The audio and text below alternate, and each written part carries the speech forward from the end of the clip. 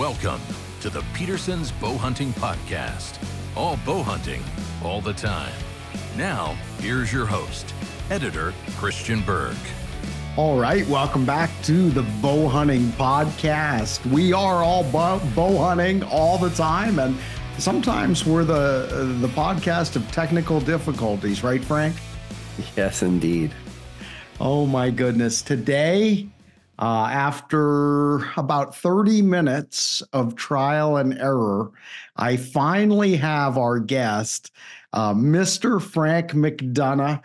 And today I'm actually looking forward to the conversation, Frank, because for those who don't know, if you're just a bow hunter, I wouldn't say that you've necessarily heard of Frank, but if you're a traditional archer, you probably have. So for all you trad folks out there, you probably know of Frank. And for those of you who don't know of Frank, you're going to be glad that you do after today's episode. How's that, buddy? Pumping your tires enough? I would say so. I will quickly throw in a disclaimer. Barebow archery has definitely become the backbone of everything that I have been involved with. The trad community will delineate between barebow and trad, and I want to give homage to them because you go out to ETAR. Do you know what ETAR is, Christian? Eastern Traditional Archery Rendezvous. Listen, there's like 9,000 trad archers there, and there's a lot there that probably never heard of me, but they're like old timers shooting wood bow, self bow, stuff like that. And there's definitely a community, a very wide community base there. So I will say that I don't want to take away from that trad word. It's got a lot of teeth and grit to it, Well, yeah. Well, forgive me because you've forgotten more about traditional archery than I'll probably ever know. I have a few stick bows and they're fun to play with, but to say that I actually killed a pig with one one time. Nice. Yeah, which was fun, but we ran it with dogs so I could get really close down in Florida, which was great. It's really fast paced excitement, but hey, that's not what we're here to talk about. I want to start by teasing the conversation and where I think it's going to go. And then after we do that, I want to give you a chance to kind of set the stage with some of your accomplishments. But Frank, and we'll get into this during the show today, Frank has an education background. He works in education. And Frank also, in addition to being a pretty accomplished barebow tournament shooter and a very, very passionate bow hunter, has done a lot of archery coaching. And Frank and I were talking the other day. He doesn't live too far from me here in Pennsylvania, and we've been friends and known each other for quite a while now. We got to talking about this whole idea of taking the student's approach, not just to archery, but to bow hunting, and kind of like, wow, everything that you do coaching your students to become better archers, and like, how cool would it be if we had a quote, bow hunting coach? So that's kind of where I want to go today. But before we dive in, I do want you to set the stage, because again, Frank, you're not necessarily a household name with all the bow hunters of America, but you certainly are a pretty accomplished bow hunter. But you've done a bunch in that barebow world. And I know you're a humble guy. You don't want to brag, but could you just give us all a sense for those who are like, who is this dude? Like, how long have you been shooting? And just kind of hit a few of the highlights of the things that you've been able to do in archery.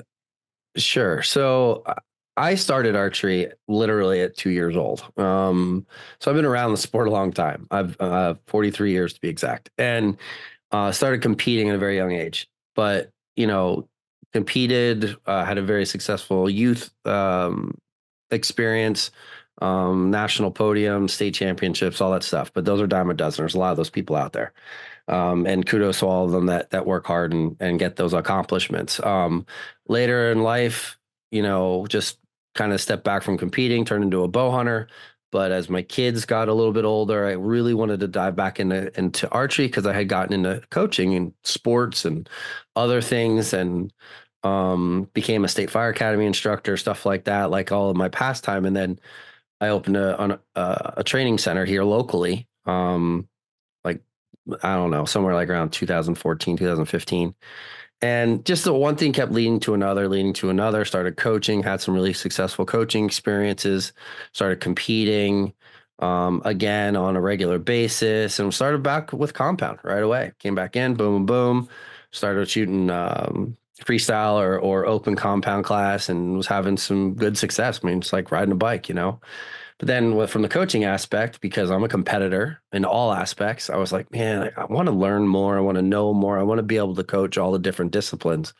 So I started shooting Olympic recurve again, had some really good success on the USA Archery, Lancaster Archery Classic side of the competition world in 6 months. Like went from not touching a bow for Olympic recurve forever. Meanwhile, competing, I think I was like top 20 in the country for indoor that year. And I was in the top 15 at Lancaster for Olympic recurve. And then coaching wise, again, being the competitor, I was like, I want knowledge. I want education. I want to learn from these people. I know you've spoken to Larry Wise before. Larry Wise is my mentor, compound coach, just mentor coach in general, and very good friend. And just continue to improve on those aspects. So I switched to barebow, and I got my USA Archery Level 4 coaching certification, Level 4 NTS certification, and really started to kind of worry less about competing and more about coaching. And then I don't know. I mean, I think we're probably in a ballpark of I think 16 national champions between S3DA and USA Archery. I think at one point in time, one young lady that I coached, she was now shooting for the University of Pikeville on a full ride. Maggie Brensinger, shout out to her. She held 9 world records. And then my coaching success with eventually starting the podcast, the Barebow Project, and then it just blew up after that. I had helping more and more shooters, multiple national champions, and just really trying to redefine the coaching side of barebow and traditional archery, not just the trad world of, wood bows.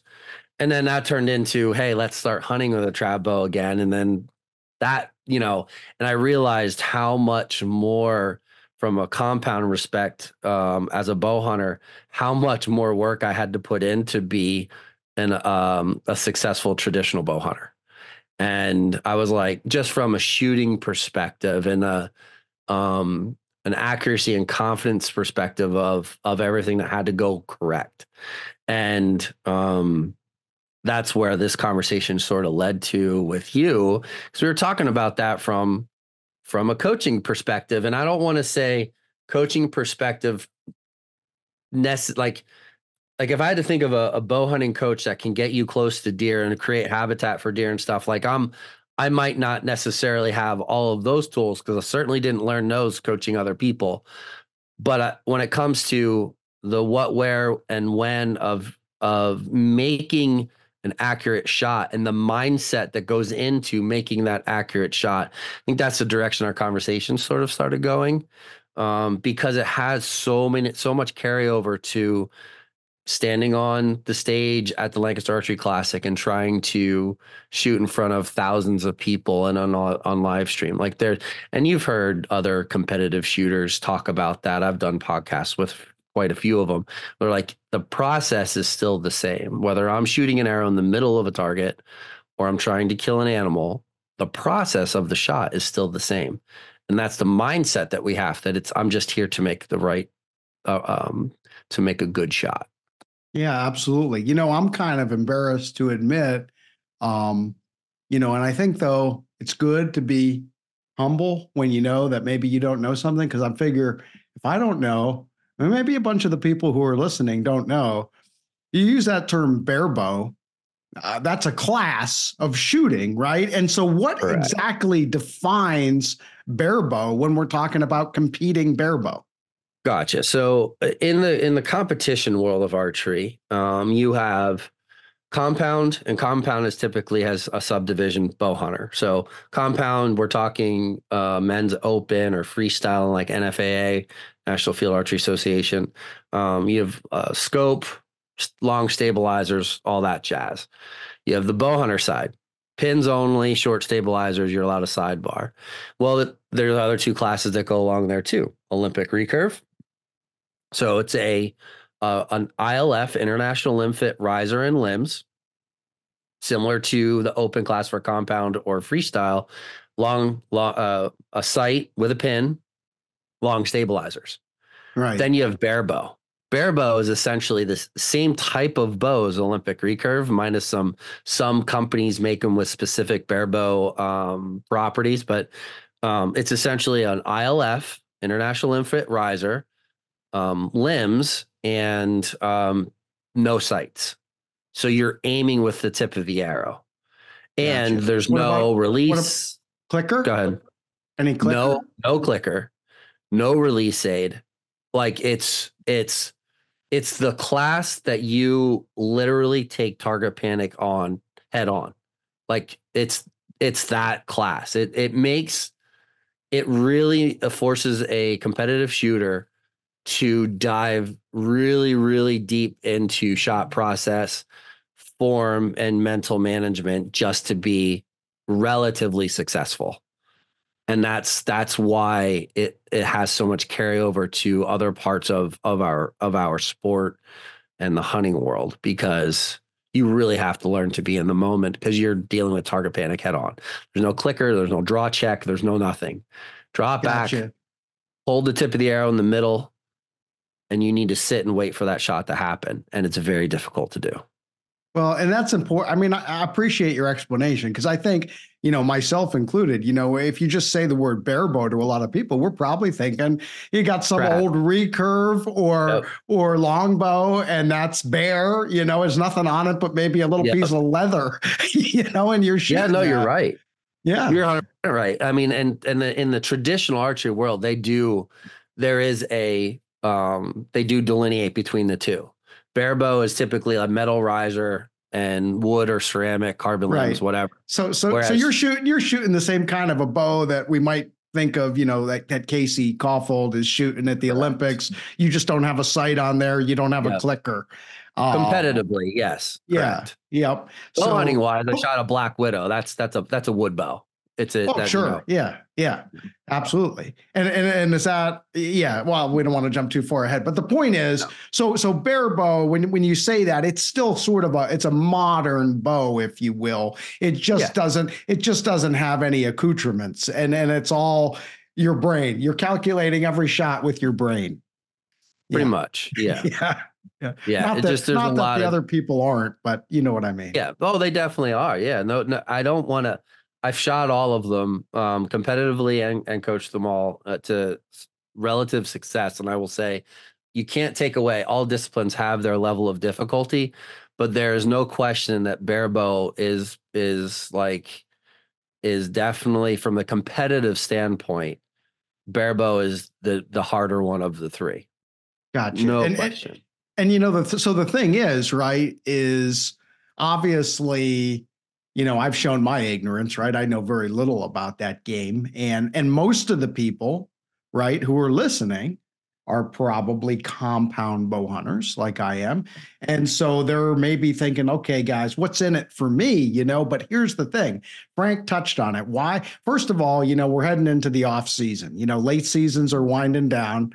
It's going to be like indoor. We're kind of coming into the prime of indoor, right? It's the time for your local league at your local pro shop or your archery club. And then we've got the bigger shoots like the Lancaster Classic and Vegas just around the corner. So, I mean, if you're into that sort of stuff, this is good timing for that. But if you're just what I call myself, a quote, regular bow hunter, because hey, I'm just a regular bow hunter like everybody else. But I want to be efficient, right? I want to capitalize on my opportunities. And it's that mindset, Frank, that you mentioned earlier. There's so many parallels. The technique is going to be somewhat different between, competing bare bow versus shooting your compound. But the mindset, the discipline, the going through the process the same way every time after time, that's all gold right there. Yeah, literally, pun intended, all gold if you do it correctly. But you have to be able to, I guess that's where I try to talk to guys like you say, like you're a regular bow hunter. And there's a lot of regular, maybe semi-regular bow hunters that only pick up the bow 2 months, 3 months before the season. There's people who shoot relative like local stuff, local indoor 3Ds during the winter, but that's all they do. And a lot of people don't like to shoot the paper targets because it can be considered boring in some regards. But we talked about that mental process, or that the mental commitment to shooting competitively and how that carries over to bow hunting. If you are able to stand on a shooting line and keep your wits and attention about you to shoot 60 arrows in a row as perfect as possible, potentially hit that X 60 times, and that does happen. It absolutely does happen. In the current state of the sport as it is, the tenacity and commitment it takes to do that carries over to the tree stand 100%, because the mindset just is ingrained in you as a shooter, that no matter what animal is standing in front of you, that's the commitment to the shot that's going to ultimately produce favorable results outside of uncontrolled things, like if the deer moves or whatever the animal is you're hunting, and other stuff like that. But yeah, it's definitely, I think my child is coming home from school. I apologize if you hear some noise in the background. No, that's fine. But I like what you said, because, you talked about it. It's the same approach. Like, think about, punch and paper, if you will. Okay. 20 yards, Yep. standing there, shooting the target face, and going for that X ring. Like, I mean, I'm a halfway decent shot. I can stand there and hit it a few times, but Sure. like to your point, hit it, 60 times in a row. That Yeah. is a whole different level of mental discipline. And, yeah, I mean, if you look at it from a 10,000-foot view, I guess you could say, oh, yeah, it's not that exciting, punch and paper.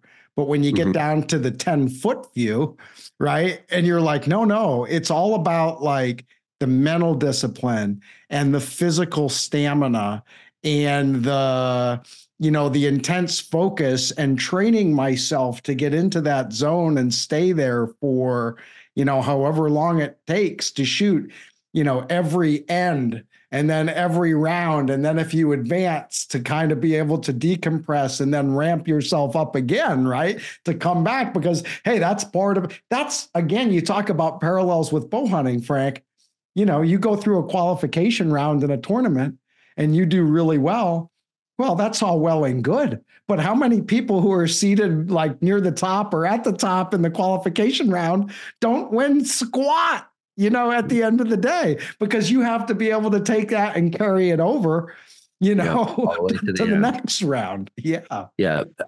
It admittedly, though, like when you do head-to-head stuff, and this is maybe a little outside the scope of the conversation, head-to-head stuff, like, it's a little bit of a crapshoot. Anybody can hit a hot run, and the person who led the entire, number one qualifier, then all of a sudden, things can happen, and somebody can just hit a hot streak, and then that hot streak goes away. But it's still, having, again, it's that tenacity, that commitment, that mental commitment, the commitment 12 months of the year to making that one good arrow work, but being able to take that one good arrow and duplicate it into 60 arrows or 72 arrows or 144 arrows, whatever tournament format you shoot.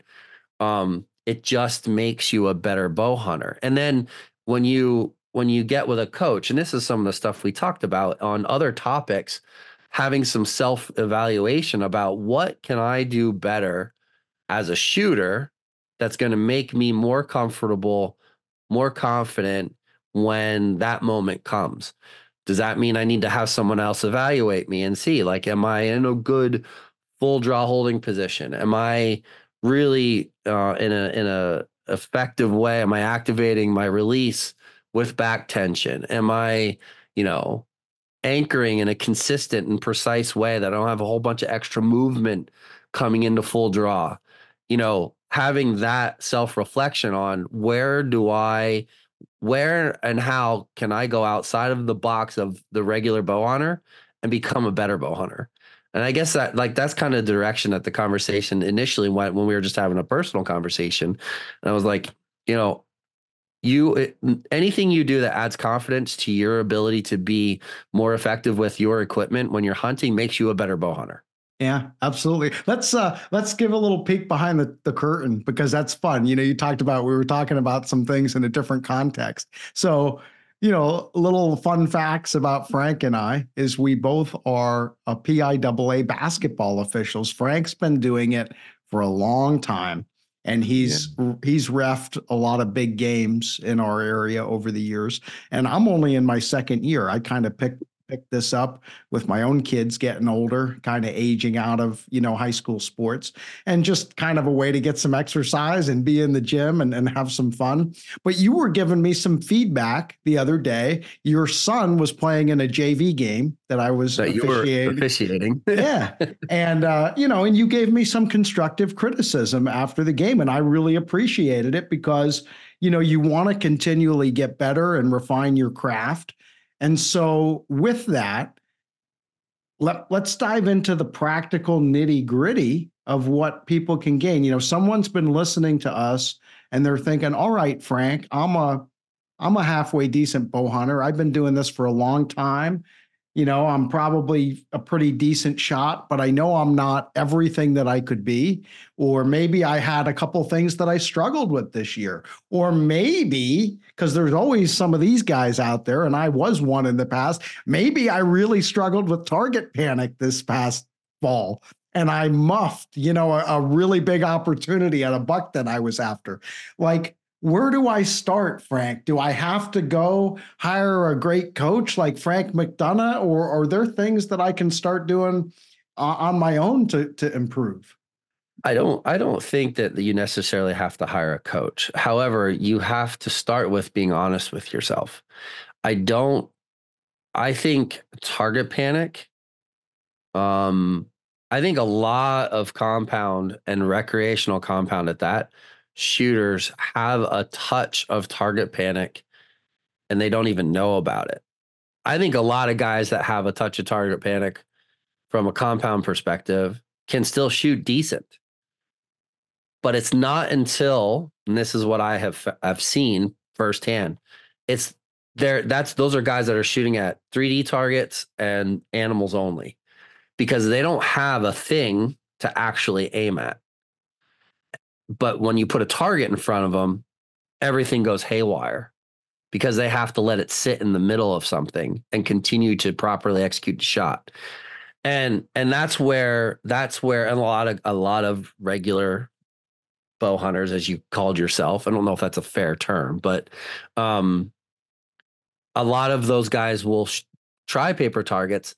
That will start to happen, and they're like, I don't need that. I don't want to deal with that. I'll just go back to doing what I do, because it works. I still harvest animals. I still, put meat in the freezer. I'm still having relative success, but it doesn't, you're just sort of settling for, well, this is good enough, instead of pursuing, well, this is going to make me better.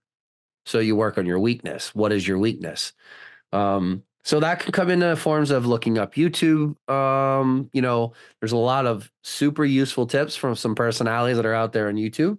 I was going to say, I'm going to stop you right there, because it's great to just throw that out, but I think that there's probably such a volume out there that it can be overwhelming. Just I was kind of going that direction. I was going to say, mention a couple people that you think are actually good and knowledgeable out there, helpful. I mean, from a compound perspective, I'll give a well-deserved shout out to guys like John Dudley, Knock On Archery. He has an excellent resource for competitive shooters. Chris B has a very good YouTube page, and dating back to earlier, in his career, when he was shooting more competitively. Now he shoots for Matthews and really just does more of the hunting and promotional stuff. He has some good information. He's been around the game a long time. One of my favorite compound related coaches slash personalities is from Archery Learning Center. And oh my gosh, what is... You're having a brain cramp. You got to look him up right now. I am. And George Riles, I literally just talked to him the other day, but we were talking about something. He's been around a long time. Oh yeah, a real long time. And if you look at Last Chance Archery, I think is the name of his YouTube page. I think that's what it is. Or you just look up George Riles. I was going to say Last Chance Archery, they make gear, they make presses and other equipment. Yeah, but I'm pretty sure that's, or Archery Learning Center. It might be. I'm sorry, Archery Learning Center on YouTube. I'll double check that real quick. But at any rate, he's probably one of the people that, and Larry Wise. I can't believe I skipped right over Larry there. Archery Learning Center. I just want to double check that. Yeah, I'll give a plug for Larry too. Larry's another Central Pennsylvania guy, and we did an article for Peterson's Bow Hunting going back a number of years, but like it was kind of like this conversation in an article where that was the premise. I was, quote, the regular bow hunter. Now maybe I don't know if I'm not normal, so I'm probably not regular, but the point was I went to Larry probably around this time of year, or maybe a little further closer to spring. But it was like, Larry, you just watch me shoot. And then what do you think? Because it's like, hey, I can go out in the backyard every day and shoot and think, hey, that was pretty good. But when you get somebody like Larry, who's like, okay, now what about this? And what about that? And honestly, in like one session, Larry was able to kind of tighten up a few things, give me a few things to think about, where it's amazing how much a few tweaks from someone who really understands the shot process can tighten you up in a short period of time. Yeah. Larry's kind of like taught me to have that same, that outlook when you're working with a shooter, to evaluate everything from biomechanics and the body position they're in to the just process oriented tasks that are happening during the shot process. And one of the most common denominators that we would always see is that there's this tendency for bow hunters to be set up by your average Joe bow shop too short. It's just the common denominator that we see very often. They were told by somebody, you're 28-inch draw length. So every time they bought a bow, well, I'm 28 inches. Just set it at that. But they don't take in account the way all bows feel. You can take a 20-inch bow on 3 different brands. They don't all feel the same. So and then people just get stuck in this rut of, well, I'm 28. And then, bodies change, things change. Or if you're talking about kids grow and they just don't keep up with that. And then eventually it morphs into a bigger problem, which is sort of like where I had started leading with like the target panic discussion. It's oftentimes improper form or equipment setup results in what I call negative tension. Negative tension is when you're not taking advantage of the biomechanics of your body, proper full draw position, where that draw arm elbow is way outside the arrow, or that front bow arm is really, really bent, and you have to move your head into all kinds of ways except for backwards in order to get into anchor and find the peep sight. We're doing all this extra stuff trying to activate a shot, when in reality, because we're not in good biomechanical position, we can't really effectively get into our back to execute the arrow or execute the shot to let the bow do its job. Because that's all you are, right? The bow shoots the arrow perfect every time. We're the ones that screw it up. So the goal is to redefine or refine, retune, for lack of any other term, the way that we approach the shot so that the bow can do its job without any effect from us. Well, let's, you hit on something really practical. There's something that anybody can do. Maybe we need to talk about it a little bit more, but check your draw length. you might need to adjust your draw length. And like you said, like I'm a 29, but just because I was a 29 on the bow I shot 4 years ago doesn't mean I'm a 29 in the bow I'm shooting now. And now a guy like me, nobody's going to feel sorry for me, but I have to shoot a bunch of new bows every year, right? Oh, yeah. Yeah, I mean, it's so horrible, but is each bow, if I set it at 29 inches and just go shoot it, am I really getting the most out of that? So how do I figure out how to get a bow set at just the right draw length? Yeah, I still have my YouTube page. I don't have my brick and mortar training center anymore because I do everything online now, coaching and all that stuff. But I recorded a video about that on my YouTube page. It's called Grass Hollow Archery. You guys can look it up if you want to. But there's the notion of your body position at full draw, no matter what the bow is, should be the same every time. You shouldn't have excessive movement from your head to your bow arm to everything. So that's where the coaching aspect comes into play. You raising the bow to draw and coming to full draw should look exactly the same, and all variables should be removed. That's where you find proper draw length. So shoulders are parallel to the arrow, roughly from an overhead view, that your elbow is behind or I would say in line with or behind the arrow at full draw, and that front bow arm is straight and stable, not hyperextended, a little tiny bit of a bend. Like Levi Morgan has a smidge of a bend. If you watch him shoot, he comes back to full draw and he's just that little tiny bit of a bend in his bow arm. It's not the end of the world. It's good. There's room for expansion there, but you don't want it to be bent excessively. You want your shoulders back and down. You want to be in a strong full draw position.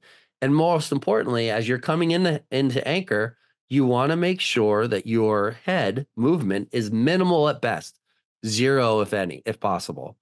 So when you come into anchor, boom, it's right there. That peep lines up right away. There's no dipping the head down. There's no moving the chin around. It's just right there. And most importantly, I should say, maybe added to that last most important statement, is the head is over the shoulders, between the shoulders and over the spine. You want to be in that position. And I'm not going to lie to you. I've heard Larry Wise say that to me and to other archers multiple times. That is not my original statement. That comes from Larry. Like I said, I've worked with Larry hand in hand working with shooters. Larry comes to me for bare bow stuff. I go to Larry in other capacities. And, it's that notion of becoming the most repeatable bow hunter that you can be, and shooting the highest volume of accurate arrows, quality over quantity, throughout the year. And that might mean going outside of your comfort zone of shooting at paper targets, shooting competitions that you're not necessarily fond of. But, the only way to become good and to replace bad habits is to create good habits to replace them with. And that's what the goal is. And just to come back to what you had a lot of good information there on the draw length, but if I could take that and try to boil it down into a nutshell, think about this. For all of you who are listening, who have been shooting a bow for a while, right? You've been bow hunting for years. You've had different bows over the years. Think about your stance, your place at full draw. If you're underdrawn, right, you shouldn't happen to be, hunching up, right, to shorten yourself. You shouldn't if you're overdrawn, right, you shouldn't have to be, like you say, getting that elbow bent and you feel like you're trying to make yourself bigger than you are. If it's not comfortable, if you've got to, like Frank said, if you're having to, dip your head or tilt your head back or any of those things are a red flag that maybe a slight draw length adjustment could get you back into such a way more comfortable spot. And that comfort is also going to help you to be more consistent. And the great thing about bows nowadays, Frank, is there are very, very few, if any, bows anymore that require a bow press to adjust draw length. Most people, if you have a set of Allen wrenches, you can play around with draw lengths all day out in the backyard and find the one that feels the best. And a lot of these newer bows, I mean, it's quarter inch increments anymore. Yep. So like, there's no excuse for not having the right draw length. No, there really isn't. That might even be a reason why, years ago, I'm talking 20, 30 years ago, even, where it was like, oh, you had to buy new cams to change the draw length. And then it was mods. And now everything's all on one for the most part, with the exception of a few brands. That might be one of the reasons why we adopted that. Like, oh, just get it set and leave it. And that's where you're going to be, because nobody was like, oh, well, maybe my draw length isn't quite right. Or maybe my bow feels, and they didn't want to buy new mods. They didn't want to buy new cams. And then just this thing carried over, and now we have to step back. We're starting to realize, like, hey, we can pay more attention to other aspects of what's involved in us being bow hunters to help us improve our ability to be more consistent as a bow hunter, to make better shots, make better decisions, recognize when the time is right to make the shot on an animal versus just kind of winging it. All right, I want to dive into something else, and this piggybacks right on having the draw length set right and being comfortable and like in the proper, like you said, proper biomechanical position at full draw. Now let's talk about two other things. Let off again, and again, we're talking compound now, so I know we're not talking your bare. Kind of went outside of trad real quick, but that's okay. But I think this is going to hit the majority of our listeners, right? Let's talk, because, by the way, just in case you were wondering, Frank hunted with a compound the last couple of years because you actually have surgery coming up. You've had a elbow issue. February. Yeah. So, it's not like you don't know compound. Okay. Oh, no. Yeah. No. But let's talk about let off and also back wall, because again, anymore, and I'm trying to hit where the market is going, where the industry's going. If you look at flagship bows the last several years, and I see it more and more every year now, like the 24s tons.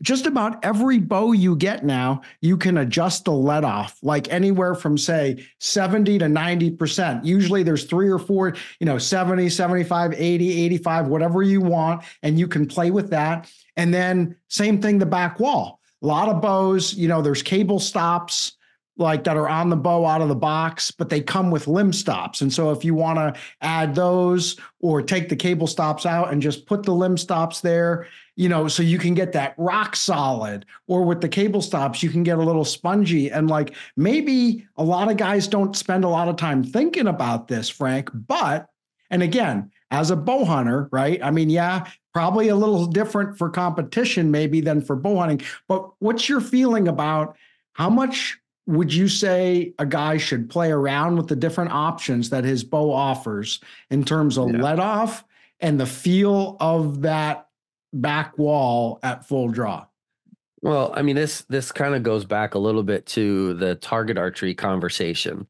I think bow hunters get comfortable with, hey, yeah, this feels good. They go into a bow shop, they buy a bow, and the bow tech was like, hey, how does this feel?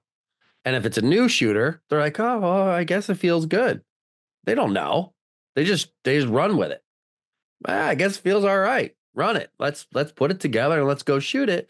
And they're just going off of the opinion of a bow tech. And I'm not saying that's not a valid way to go about it. But if you really want to dive into it, when you start worrying about hitting X's and volumes of accuracy, you will start to play with the other things. D-loop length, let off, string stop versus limb stop, weight,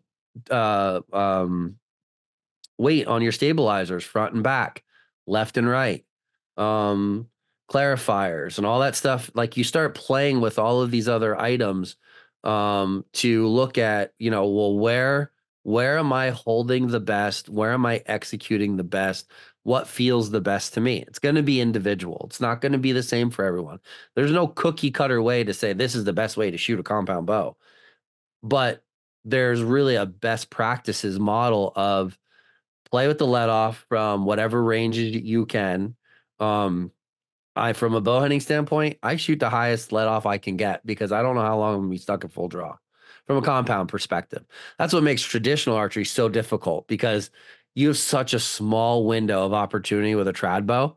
Like, you really need to be practiced up and be prepared to make the shot when that opportunity comes, and that's it. It's the only option. And Yeah, you're not standing there holding the string back for no 50 seconds.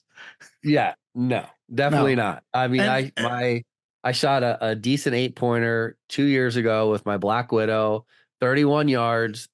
I'm holding 49 pounds on my fingers. And, it was one of those situations. It was the very first, and I told all my friends, I was like, listen, I hunted trad for 1 year till I killed my first deer, and it happened to be a buck. And I told them all, like, the first legal Pennsylvania buck that steps in front of me in shooting range, I am sending an arrow at that thing. This one just happened to be your typical Pennsylvania, like 110. And it was the first clear broadside shot I had, and I was taking it. And, I've shot every day for months. This is the first week of the season. Every day, all spring and summer long, to get ready for that one shot. Every day. Because I'm shooting trad, and it's tough. Aim at the tip of the arrow and trying to. So anyway. Okay. So I know that's okay. There's something there. Remind me, we got to circle around to that, because honestly, the mindset is the same. Maybe, the technical aspects of it are different, but you have, I think, visualization. We want to maybe come to that next, but, and I could probably talk to you all day, Frank, but we won't be able to, but we're getting a lot here. Back to that let off. You talked about going high let off because in a bow hunting situation, you might have to hold back for quite a while, which is not unusual. Now, just wanted to note, for those who might not know, that is the exact opposite of what your typical target shooter is going to do. Target shooters are typically going to go like a little bit higher let off. Yeah. 65% let off, maybe. I'd say between 65, 75 a lot. But but with the less let off, okay, that gives you, the string is going to go that much quicker when you let it go. The less let off that's on the string, the faster that string's going to go. Like if you've ever played with Elite bows, Elite has what they call the dwell zone, or at least they did a couple of years ago. I don't know if they're still doing that, but like they have a really wide valley. And if you've ever had one of those at full draw and try to let down, man, it almost feels to go. Yeah, it's like the string isn't going to go. Yeah, exactly. Yeah. So, and that would be an example of what a target, a paper shooter doesn't want that, because the paper shooter wants that string to go right away. Yeah. Yeah. Because a target shooter has a sweet spot for timing, and I think just in general, rhythm and timing together. You have a sweet spot at full draw that your body, like once you get all that oxygen in your system and you're letting that dot settle in the middle of the target, you only have a window. There's a too early and there's too late, and there's a window, there's a sweet spot where you want that shot to activate the exact same every single time. And in bow hunting, we don't have that luxury necessarily. And that's just my opinion on the let off thing, because all I really do is on Pennsylvania whitetail. Yeah, no, that might not be the standard for all bow hunters that are hunting elk and everything else across the country. Well, I think it's good. I think the answer is for a bow hunter, you're going to have different considerations, and maybe you're willing to give up, a tiny little bit of precision for the ability to hold the bow back for 2 minutes. Because let's face it, you talked about earlier about settling, and I don't think anybody wants to settle, but there is definitely something freeing, maybe isn't the relaxing, reassuring, maybe is the best word. Like if I'm at full draw on a deer and I have the pin in the middle of the vital area, I know that if I even miss by, say, 3 inches in any direction from that spot,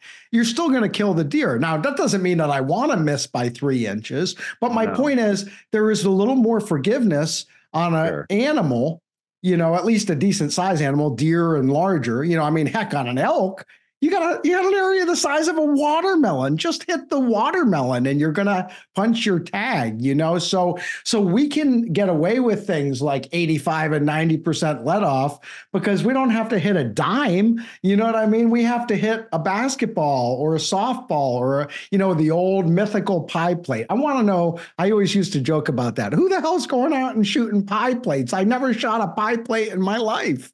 Yeah. Yeah. I remember when I was a kid, and we were shooting before even 3D targets were a thing, before IBO was a thing. The pie plate was like the thing. My first hunting bow was a Browning recurve, 40-pound Browning recurve. I had sight pins and a clicker on it. Don't get it twisted. It wasn't trad. But my dad put up a pie plate.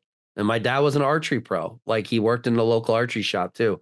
And he was like, listen, son, if you can keep the arrows in the pie plate, you can hunt. And that the max distance that you can shoot at a deer is going to be the distance that you can keep all the arrows in a pie plate. And he'd make me shoot like 6 arrows or something. And, I think at 12 years old, it was around 25, 30 yards max. That was it. That's where I was. That was the discipline I needed to have. This is where you can shoot. This is the distance, and that's it. That was finger tab, clickety clack that you put on the limb, tie it back to the string, and that's what I had to hunt with. And it's really not. It's a legitimate thing. If you can keep the arrows in that big of a group, for the most part, it's either liver or it's lungs, but it's still going to be a dead animal. And I think that was okay. And from a trad standpoint, that's pretty good. If you can keep them in, like that, going back multiple distances, that's a pretty good place to be. But from a bow hunting standpoint, when we get into compounds, don't settle for that. Please don't settle for that, because you could do so much better. And I guess that's where, if you wanted to put a comparison to the trad world and the compound world, a softball sized group with a trad bow back to 30 yards is the equivalent of a quarter size group with a compound, back to 30, 40 yards. And you have to, don't settle for this when knowingly can shoot, this as in the pie plate, when you should be able to shoot that quarter size group back to 30, and really evaluate everything. Just to bring it full circle a little bit, evaluate all of the variables in your commitment to archery and bow hunting to try to become that better shooter. Don't just settle for, well, that's good enough. It's never good enough. Absolutely. Life at the end of that arrow.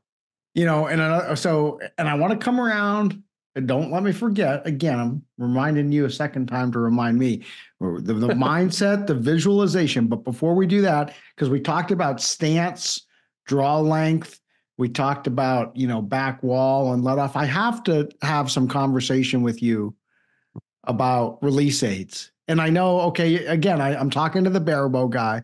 I know you don't use a release aid, but when you shoot barebow, but you can't. Nobody's shooting fingers with compound. I mean, I know there's like 8 guys still out there doing that, but there's a handful. You don't want to do that in today's world. But here's my thing when it comes to release aids. And, I'm like a reformed smoker, who likes to rail about cigarettes, because I'm a reformed target panic guy who started the same way in this game that 99% of us started, which is exactly what you said earlier, Frank. You walk into the local pro shop, with like $500, which at the time was a lot of money. I think it was like it was $500 and something for my first bow. It was a used bow, a used PSE, but you get set up, you buy some arrows and whatnot. And what release do they sell you?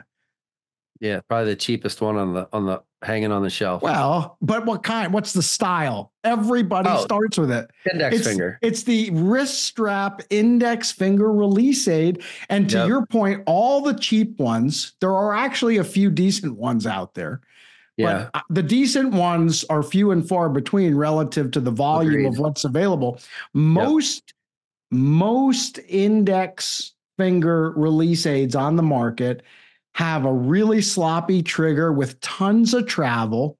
And all we're doing is taking all these brand new archers, because don't forget, somebody might buy their first bow because they want to go hunting. So they say, well, they're a new bow hunter. Well, guess what? They're a new archer too. I mean, these are basically, we're taking all these new archers and we're putting this thing around their wrist, and we're giving them a product that is almost guaranteed to give them target panic over the course of time if they use that long enough. Because it's impossible for you to start to anticipate the shot when you start squeezing that trigger, and the trigger has to move 1/4 of an inch before the string goes. How can your conscious mind not start to anticipate the shot, Frank? Yeah, I mean, you can. You once it's ingrained the proper way, it's really hard to fall back into that pattern. The problem is once it's ingrained the wrong way and then you fix it, it's much easier to go back to that the improper pattern. But yeah, and it's funny that you bring this up because I coach. I do so S3DA is one of the bigger youth archery organizations. Shout out to Holly and Kayla and all the people at Scholastic 3D Archery. I teach their online certifications for their coaches, and I dive deep into a lot more than what they typically do in like a single day certification class. But that I had a coach / parent say to me last night on Zoom, like, hey, how do you execute an index finger shot or index finger trigger release shot? And I was like, well, what trigger release is it? And that was the very first conversation. It's so I don't want to give out company, but it's a so-and-so kit youth release because it's the only one small enough for it to fit this shooter. I'm like, oh, okay. I was like, how smooth is it? I said, because there's probably a good chance that it's got 2 positions. It's got open and it's got closed. And to get to the open position, you really got to hammer on it. He's like, yeah, you really do, especially when you put weight on it. And I was like, all right. I said, well, there's part of kind of starting behind the 8 ball it's great starter equipment because it's cost effective and it's designed for a kid. I said, but at the same time, it's not high quality and there's no smoothness to it. So as you're into your back and you're expanding or doing back contraction, as Larry always likes to point out, and you're contracting that back and you're pulling through that shot, it takes an act of God to get that thing to go off because it's not really a smooth transition for a trigger. But then you go to a higher end trigger, and then all of a sudden it makes a lot of sense when you're shooting some of these better index finger releases. That's probably another podcast talking about the best releases on the market. I don't know how you're going to delineate that, but but that's why when I shot compound, with exception to this year, I had to use an index finger release because of the injury I have going on in my arm. I had to shoot compound because I can't hold a trad bow at full draw right now. So, and I can't hold it on my fingers, but I call them wrist rockets. With a wrist rocket, I could. You watch guys like Jack Wallace, who shoots for Dart and Archery right now. You watch some videos. Paige Pierce was a notorious index finger shooter up until a few years ago. They have some of the most flawless index finger activations on the internet. Both of which are good friends of mine. And, there's ways to do it. And that's a whole other podcast. I'm not gonna lie to you, Christian, because you can get thought process and here's form the thing. And all that stuff. I'm gonna just do this. This is my soapbox I get on every time we touch on this, but let's cut to the chase. Your point about the people who do it well, few and far between, and the reason that they do it well is because they truly understand what a properly executed shot is. They know how to use back tension or expansion or whatever you want to call it to execute and fire that index finger release. And if you know how to do that, that's fine. But the problem that I have with the average bow hunter, and again, that's when I say that, it's because I am or / was one, went through the whole target panic thing, was at the point at my lowest that I couldn't literally hit like a block target at 20 yards. I'd be sailing arrows into the woods. I've been there, and I know that the difference in my understanding and appreciation for a properly executed shot between where I was at that point and when John Dudley started to put hinge releases and then tension activated releases in my hands, which I now hunt and practice with a tension activated release. If you don't at least train or try a hinge or a tension release, even if it's only during a practice session in your yard or at the local pro shop, until you experience actually activating your shot with one of those, it literally blew my mind. I mean, blew my mind. Yep. I couldn't believe I had read for decades about this mythical surprise release. And I thought that in my mind, I understood what that meant. But until I actually experienced it, Frank, I had no earthly idea exactly what a surprise release was. Now, let me circle that around to something that Randy Ulmer has written about many times, and that's this. If you want to come back to your index finger release for hunting season, that's fine. But train with a tension release of some type during the off season, because it really not only teaches you what that surprise release is all about, but then once you know that, you can go back to the index finger release and you'll know if you're executing that with that same surprise release. And so it's not that the actual equipment is bad, although there really is a lot of bad index finger releases out there. There are some good ones. Okay.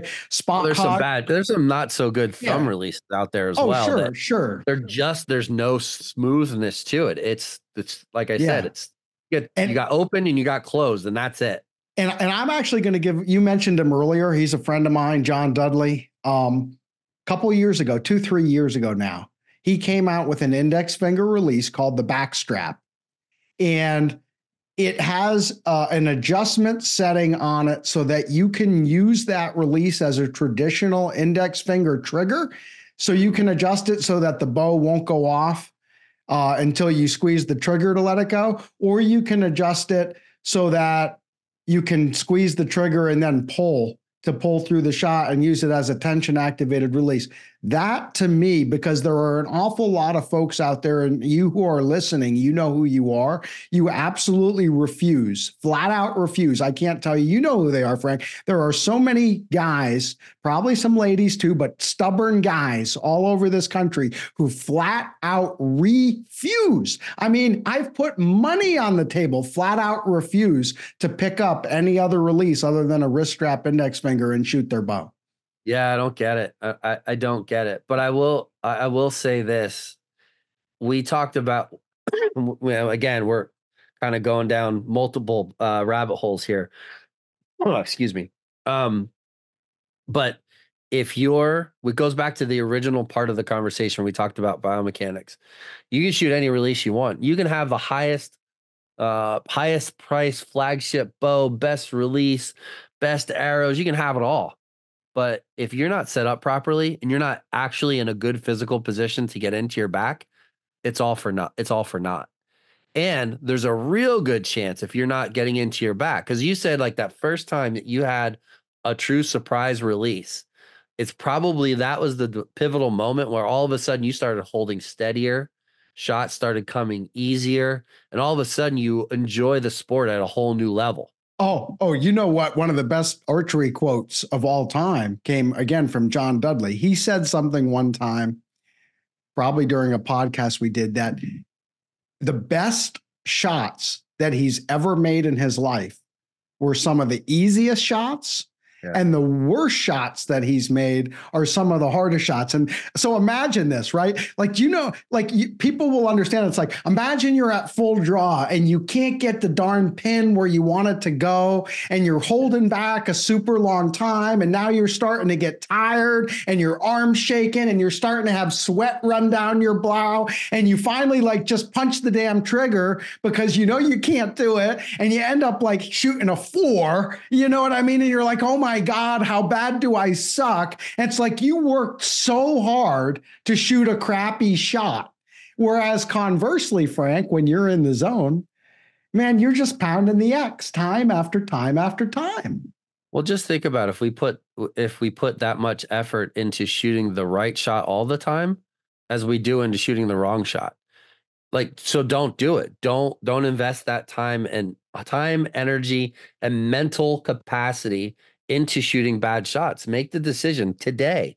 I'm going to make the difference. I'm going to do it right now. I am only shooting good shots moving forward, and I'm going to make all the changes necessary to make sure that I'm in the right position and I'm shooting everything efficiently, and that I am willing to take on that sacrifice of just letting it sit and activating it the right way. And, in a traditional world, it doesn't change unless you're shooting like instinctive. If you're a barebow shooter, you shoot a fixed crawl and you're shooting point on and you're aiming at the point of the arrow, or however you're gap shooting from the top of the animal to the bottom of the animal, depending on where your crawl is and stuff like that. And I don't know, Christian, if you know what I mean by crawl or fixed crawl. I have no idea.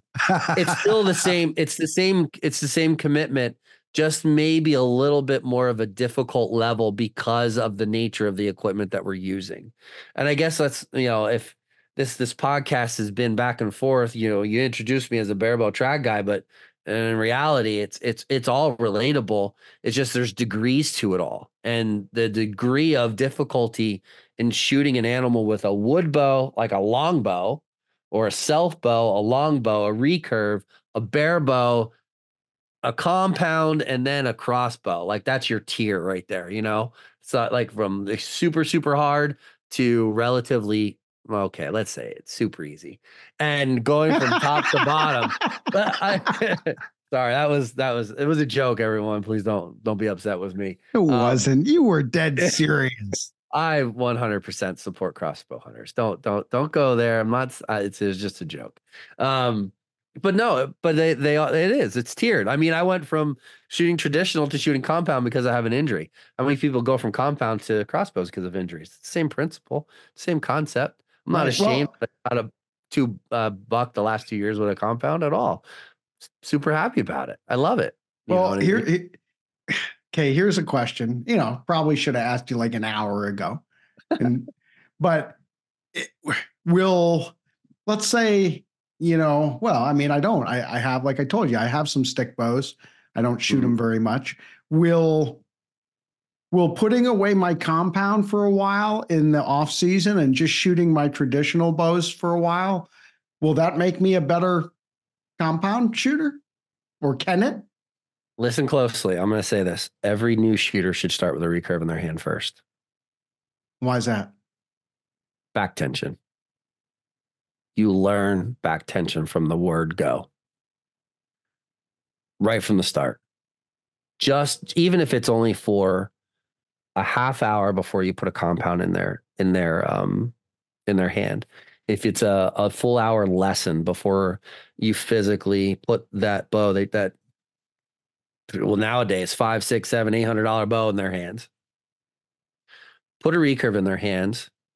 Teach them the proper form, shot process, and execution. Spend a half hour with that shooter before you even put that bow in their hand. Then let them go into it. And then as an archer, if you're a bow hunter out there shooting a compound, go get yourself. You can find them online. You can go to any one of these suppliers and get a $150 longbow or a recurve right off like Lancaster or wherever. I was going to say, I'll give a plug because I actually didn't do it. I can't believe I didn't do it, Frank, and I have to. Well, we're almost done the podcast and I forgot to pay the bills.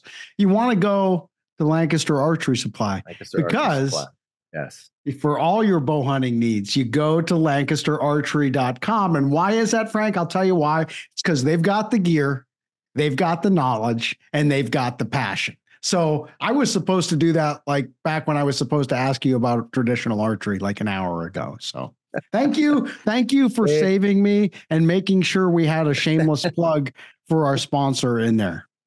Good old Rob and Carol Koffel. Yeah. The number one in 3D and target archery, I think, is the term that they use in their commercials. Yeah, but they also literally have everything. Honest to God, anything you could ever need for a bow hunt, from trail cameras to camo to, you literally, like, you name it.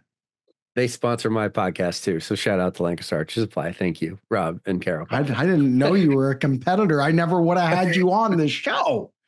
Dang it. My environment is not the same as yours, Christian. You know that. Well, I'm strictly competition archery. Well, let me ask you another question, and we got to wrap it up before too long, but I got to know this. Do traditional archers shoot like blind bail at all? Is there a purpose in that for you guys? Yeah. I teach it and utilize it in my coaching a ton. Yes. Do a ton of your like trad guys that are just not a ton of them that are out there. A regular trad bow hunter. We're going to use that as an equivalent term to what you're referencing yourself. That's a guy that goes out and just kind of shoots instinctive, wings arrows in the backyard, and then goes out and tries to get a shot at a deer under 20 yards. Okay. They may not be doing that in their backyard. From a competitive standpoint, and those of us that probably take the level of accuracy with traditional archery to a little bit of a higher level, we are doing shooting drills. We're doing holding drills. We're doing blind bail. We're doing like close games at small targets, like the 3-spot target, and trying to hit the X 30 times in a row. We're doing stuff like that.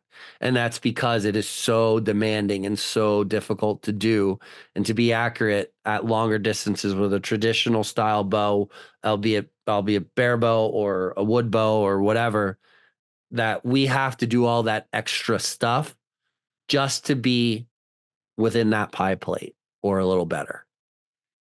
And I think compound archers, bow hunters specifically, probably take for granted the carryover of doing that extra, what almost seems like monotonous stuff.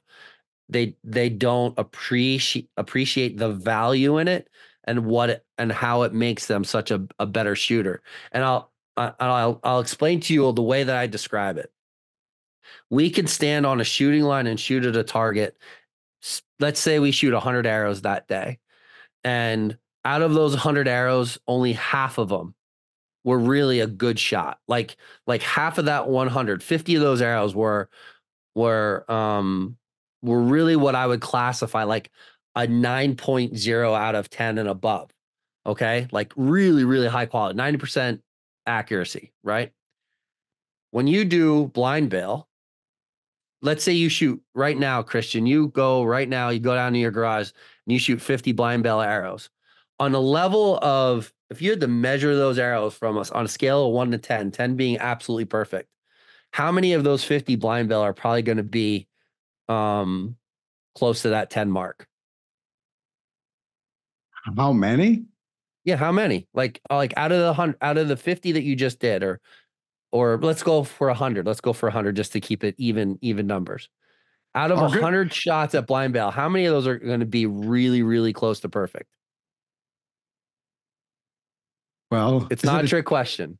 I mean, I don't know. Half? Like, here's the thing. I think it'd be more than half. You're not worried about where the arrow goes. So accuracy is irrelevant in this question. Right. So as you're asking me this question, I'm like, okay, I shoot a tension activated release. So I'm going to be pulling into all these shots, but am I going to really be like keeping my grip consistent? And am I going to be following through, or am I going to be just dropping my arm because I'm like, geez, I got 96 of these more to yet do. And I just want to get through them. And that's kind of what my thought process is as you were asking me. Okay. That's fine. No, but you're executing those arrows, right? You're executing them with a specific goal in mind. Is your execution's the same, right? Yeah. Execution. I just not worried about where it's hitting. No, I just want to feel the shot. Right.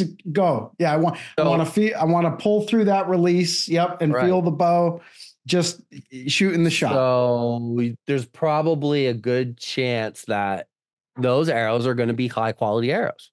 That's the purpose of shooting drills, right? A higher volume of quality arrows. So what's going to carry over better in the long run? A higher volume of quality arrows, or say only 50% of those arrows were actually decent. Right. So okay. So the answer is obvious. And so then the question is then, Frank, and this is great because we can all apply this in our own shooting efforts, if you will. So Yeah. are we better off shooting, 10 shots blank bail and 100 shots trying to hit the target, or are we better off shooting 100 shots blank bail and then going out on the range and saying, hey, I'm only going to let myself 10 times to try to make the best 10 arrows that I can at the target, at the 3D target or the paper or whatever? I think you're knocking on the door of something that definitely applies in some circumstances. I don't think that Levi Morgan is going to have to shoot blind bail to get better at this point. I think that the bow hunter who's 6 months into shooting archery would benefit from shooting a ton of shooting drills leading up to the season. I think that the novice recreational bow hunter that wants to start shooting competitively would have significant carryover. And I will tell you this, every shooter, frankly, barebow, compound, Olympic recurve, blind bail has been a significant part of their recovery from shooting, dealing with target panic, because your mental focus changes when you close your eyes and you are shooting at that. You're just visualizing the shot and accepting the feel of a proper shot. And the more that you ingrain that into your system, the easier it's to do when it matters the most. Yep, that's good. That's really good. So, like I said, we could go on and on. And yeah, we've been a little shotgun, a little bit scattered on this, but we've touched on some good points. And I think the overarching point is obvious, which is you want to improve as a shooter. Well, you got to shoot, you got to put time in to shooting. And that's not just, shooting at the targets, right? It could be blind bail. It could be drills. It could be taking your bow into a pro shop where that there's a tech that knows what he or she is doing and having it checked. Make sure that draw length is right. Now's the time, and we didn't even get into equipment. We could do a whole other episode about like buying accuracy, because I think to at least some extent, you can absolutely buy, some accuracy, or you can buy quality. Let's say that you can buy quality, and some of that quality will make a appreciable difference in, your shooting, I think. Some of it. Yeah. I mean, there's a little bit of a honeymoon period to buying new equipment. You buy it, you're super amped up, you're super motivated, but then if you don't have the proper shot process and mental process, because they go hand in hand, ingrained in you as a shooter, old habits come back. Doesn't matter what equipment you have. So but to your point, it's the $29.99 index finger release and the $150 index finger release. I'm just throwing that number out there. I don't know if there's any release that costs that.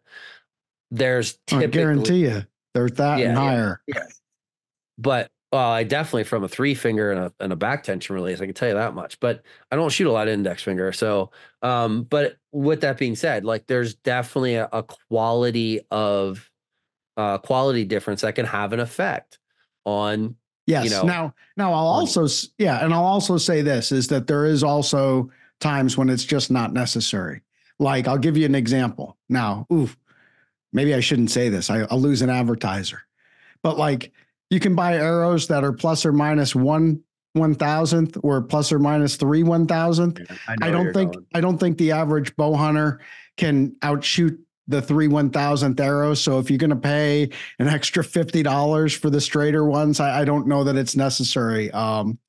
Again, does Levi Morgan want the straightest arrow? Oh, you bet your hiney he does. But Levi Morgan punches golf ball size groups at 120 yards. So, I mean, it's a different animal. And plus, like, Levi is not going to not shoot the best available because the companies want him to shoot the best available. Which, by the way, I mean, I guess I'm going to have to try some ultra arrows this year, because I don't even really know anything about them. I guess Scott Archery started that up. Yeah.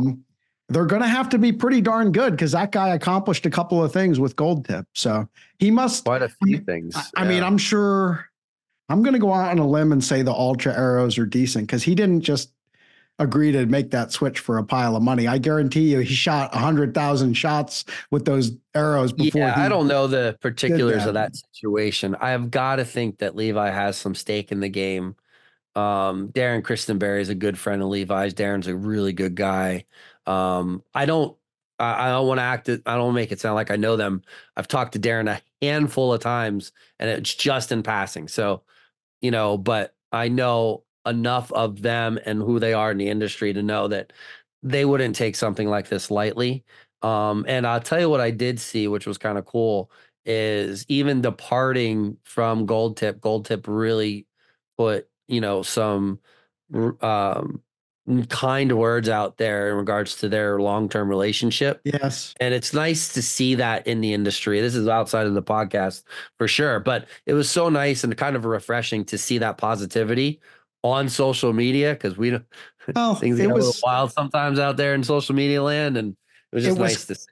It was classy, right? It was classy. It was kind of like maybe Bill Belichick leaving the Patriots this offseason, if that's the way it goes down, right? You don't want to, you might have to part ways, but you don't kick him on the way out the door because he's done so much for that franchise. And Levi has done so much for, pretty much everybody that he's ever been associated with. Yeah. Archery in general. I mean, it's definitely a Hall of Famer, a future archery Hall of Famer. I sure would hope. Well, just so you know, and this is where we're going to wrap it up, Frank, because I can't do any better for you. So this is it. Just remember, Frank McDonough is almost Levi Morgan level to barebow. Not quite, but almost. What Levi? All right, I try. All right. I appreciate it, man. I appreciate it. You're pretty good. All right. I'm pretty good. I'm definitely better than most. I am definitely better than most. But I think, again, just my career changed when I chose to take on the unknown side of coaching barebow and coaching traditional archery. That's where I found my niche, but I had to step away from worrying about competing and really redefine how to coach that and push people to be elite shooters. And that's where my success has definitely come. And it didn't come without learning from compound archers and compound coaches and Olympic recurve shooters and Olympic recurve coaches, and combining everything all into one to say, listen, we need to think outside the box in all aspects to get better. Well, there you go. So step out of your comfort zone this off season, try some new things. Maybe it's a whole new discipline. Maybe it's just a whole bunch of things you've never done before with your own compound equipment. And remember, like Frank said, that we're all better off together than we are on our own. So you need a willingness to learn, some humility, and a good archery community can take you a long way, right? Absolutely. All right. Well, listen, Frank, like I said, a great conversation. Appreciate your time. Best of luck with the surgery. And, I wish you a very speedy and full recovery. And I expect that we'll see you back shooting the barebow again, in good time. Yeah. Can't wait. Thank you so much, Christian. Thanks for downloading the Peterson's Bow Hunting Podcast. All bow hunting, all the time. Pick up the latest issue of Peterson's Bow Hunting magazine on your local newsstand, or connect with us online at bowhuntingmag.com.